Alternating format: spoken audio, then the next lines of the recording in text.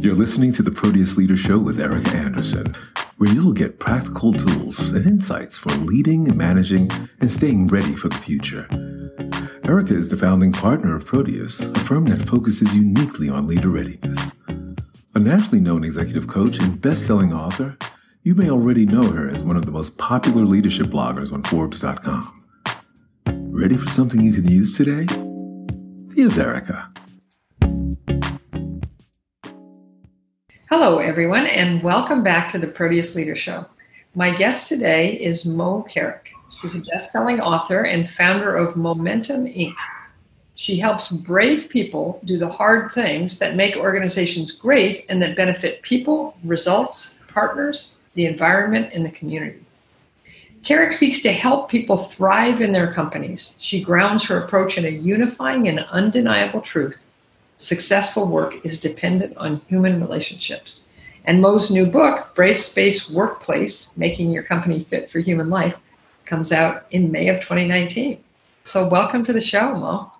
Thank you, Erika. Great to be here. Thanks for having me. Yes, I'm thrilled to have you. And I couldn't agree more with you about the importance in business of being brave and of building deep, authentic relationships. And I'm excited about giving our listeners a chance to hear your thinking and your approach on this topic.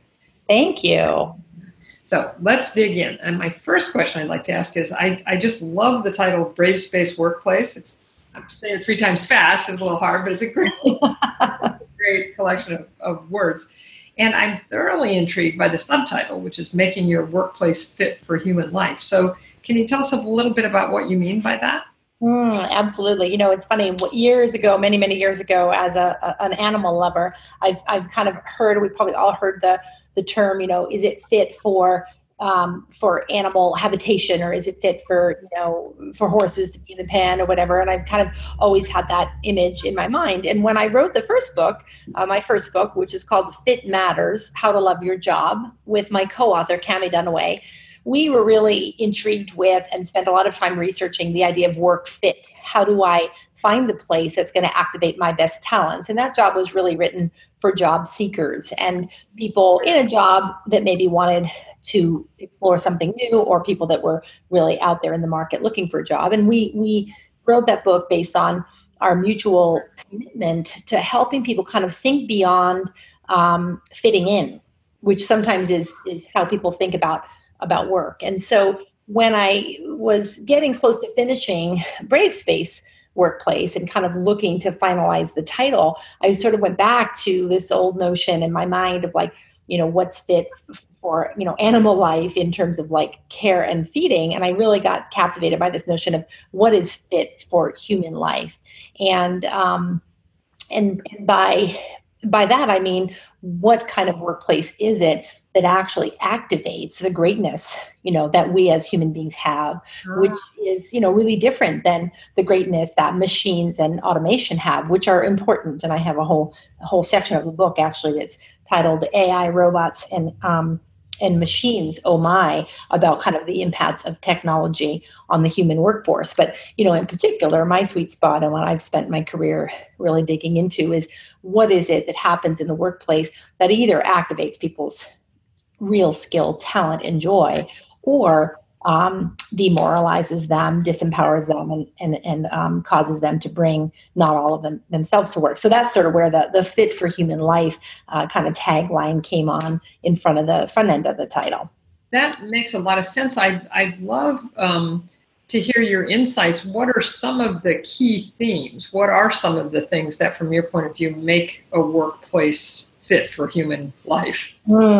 Yeah, thank you. It's a great question. It's really central to I think my whole career, as well as to the content of the book. And remind me, Eric, I'll come back. I want to say a word or two about the term Bravespace. But in terms of fit for human life, what I've named and identified in the book based on my research and the research of others is that I think people really have 7 things that they need from work. And those 7 things are different currencies than they were certainly when I was a young entrant to the work environment, which was, 40 years ago, practically.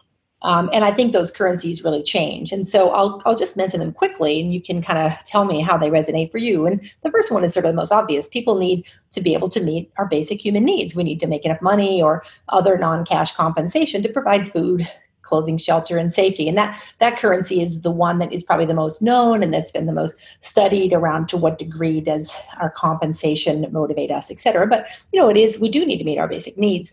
The second need that I've identified is the need to contribute, which is the need to do something that matters to someone, and that doesn't necessarily mean that everybody needs to work for a socially or environmentally minded organization that's changing the world. It can be as simple as, do I understand how my contribution day to day makes a difference to someone, whether I'm cleaning floors or studying spreadsheets? Yes. It is a human need. The third one is to be seen and to be known, to not be anonymous, have someone know my name and know maybe a little bit about my circumstances. The fourth, and I think in many ways this is one of the most important, is the need to connect. Yeah. Connect in real ways with other people. And, we know now that you're probably familiar, most of us are, with Maslow's hierarchy of human needs. And Maslow did have human connection and in fact, love on his hierarchy, but he kind of put it a little midway up the pyramid. And there's a number of researchers today that are kind of debunking Maslow's philosophy and saying, actually, our need for human connection is as basic as our need for food, shelter, water, and safety. And, if we don't have it, we die. Yeah. And so I believe, and I've seen play out over and over again, that we bring that need right to work, especially if we're working full time. The fifth need is to learn, the need to become better, to self-actualize, to grow. Mastery, yeah, absolutely. Or even the pursuit of mastery, which delights, many of us. The sixth is to feel supported. And I define that as to be able to be brave, knowing that there are risks. We can't guarantee safety in everything we do. For example, if we're working in a company to innovate, we know that some of our innovations will fail. And so that can feel really dangerous. But when we have support at work, we become much more capable of great things because we can take the healthy risks that allow us to be creative, to say hard things, to navigate the impossible. And then the seventh is to make our lives work. And that's really about being able to do the things that matter to us and that are ours to do. And that's highly personal, of course, based on our stage of life and our interests. Am I a professional athlete that needs to work my work schedule around my athletic training? Am I a mom that wants to re-enter the workforce? Am I a retiring executive that wants to travel? We have a really big need to make our lives work. So when I say fit for human life, I'm in particular talking about how do employers navigate these 7 needs that people have of work and do their best to meet them. Not every time, not 100%, but to the extent that people really feel they can bring their best. I absolutely love that list. I completely agree with all of them and have seen the need for them in our own workplace. As you were saying them, I was kind of ticking off against Proteus because we certainly try and make a workplace. And it's like, oh yeah, I think we do pretty well on those. And certainly I've seen in my work with clients the risk of not attending to those things. I'd love to hear your perspective on that. What are some of the risks of leaders not attending to those people needs, the fit needs that people have in their workplace? Oh, I love that question. And, it's really interesting, Erika, because over the course of my career, early in my career, and sometimes even today, people will say to me when they learn what I do, they say, oh, you're one of those touchy-feely types that deals with the soft stuff, and for many years I just would kind of laugh, that's right. And of course, what we've seen now with some of the research that's come out in the last 20 years, research by people like Daniel Goleman on emotional intelligence and Patrick Lencioni on team health, Brene Brown, who's a mentor of mine, on a courage practice. We know now that this stuff is not soft. Anyone who's tried to do these skills of activating the best that people can bring every day know that it's not soft at all. It's really, really hard. Yes. And so I think the risks that leaders face are really are many and are varied. One obvious risk is the risk to the bottom line for a company that's focused on profit, because the bottom line always is impacted by efficiency and quality and customer satisfaction.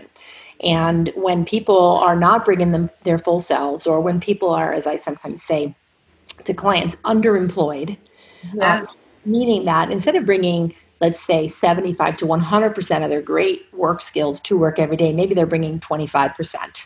they're doing the bare minimum to get by. That's very expensive for business because that person is holding a full-time position, but they're actually only firing on 25% of their greatness. So that leaves this unexploited X factor in terms of efficiency and quality. So that gets quite expensive for employers over time.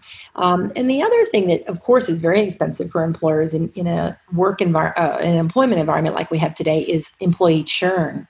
And even when we bring a candidate in the door to start working for us, it's usually, depending on the company, it's a period of time before they become capable of actually being competent and confident in their job role, whether it's very frontline or senior executive.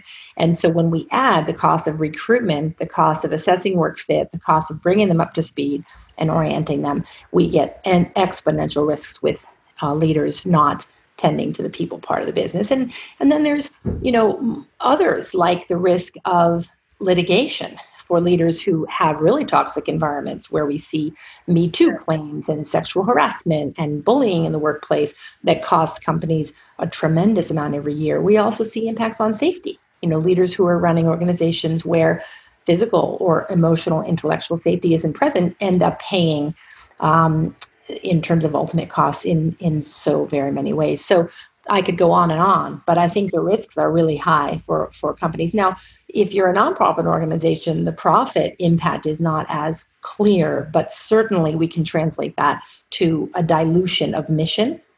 Yes. So how can we really meet our goals in a government or nonprofit entity when we are incurring these kinds of costs of people being partially engaged or behaving in ways that are dangerous to one another. As you're speaking, I'm thinking, yes, completely agree. And then there's this, and there's that, and there's the. I mean, there are many risks. I mean, one that just occurred to me that you didn't, I'm sure is on your list, but you didn't get a chance to mention was just also it hurts attraction. I mean, in this environment when unemployment is pretty low, if word gets out pretty quickly if your workspace is not fit for human consumption. Right.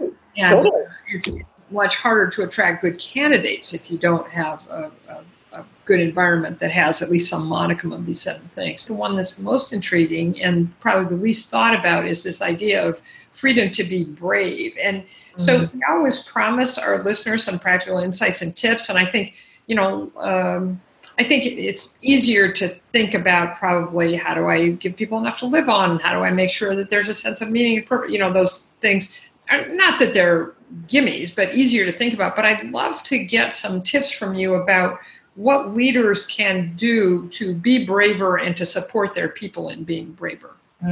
Yeah. I think, Erika, that from a base perspective, what every leader in any company should do is, first of all, to start with self-awareness, and in particular, building their courage practice. And the Dare to Lead curriculum from Brene is a powerful way to do that. I think the second thing I would recommend for any leader is to begin developing the capacity of their leaders at every level to have both head and heart skills.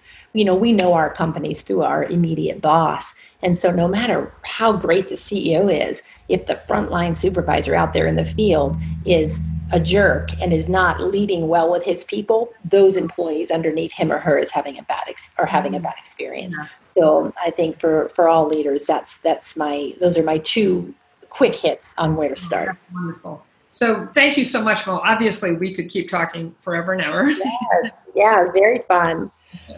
And listeners, if you're interested in finding out more about Mo and about Bravespace Workplace, just go to bravespaceworkplace.com, find out more about the book and her work, and to find out more about some of the ways we at Proteus support leaders to build powerful, positive workplaces, you can go to proteusleader.com/topics and just click on company culture. So thank you for listening. And until next time, here's to creating the life you truly want. We hope you're feeling better equipped to create the career, the business, and the life you want. For more insights and tools for leadership and management, join us at proteusleader.com. Have an excellent day, and thanks for listening.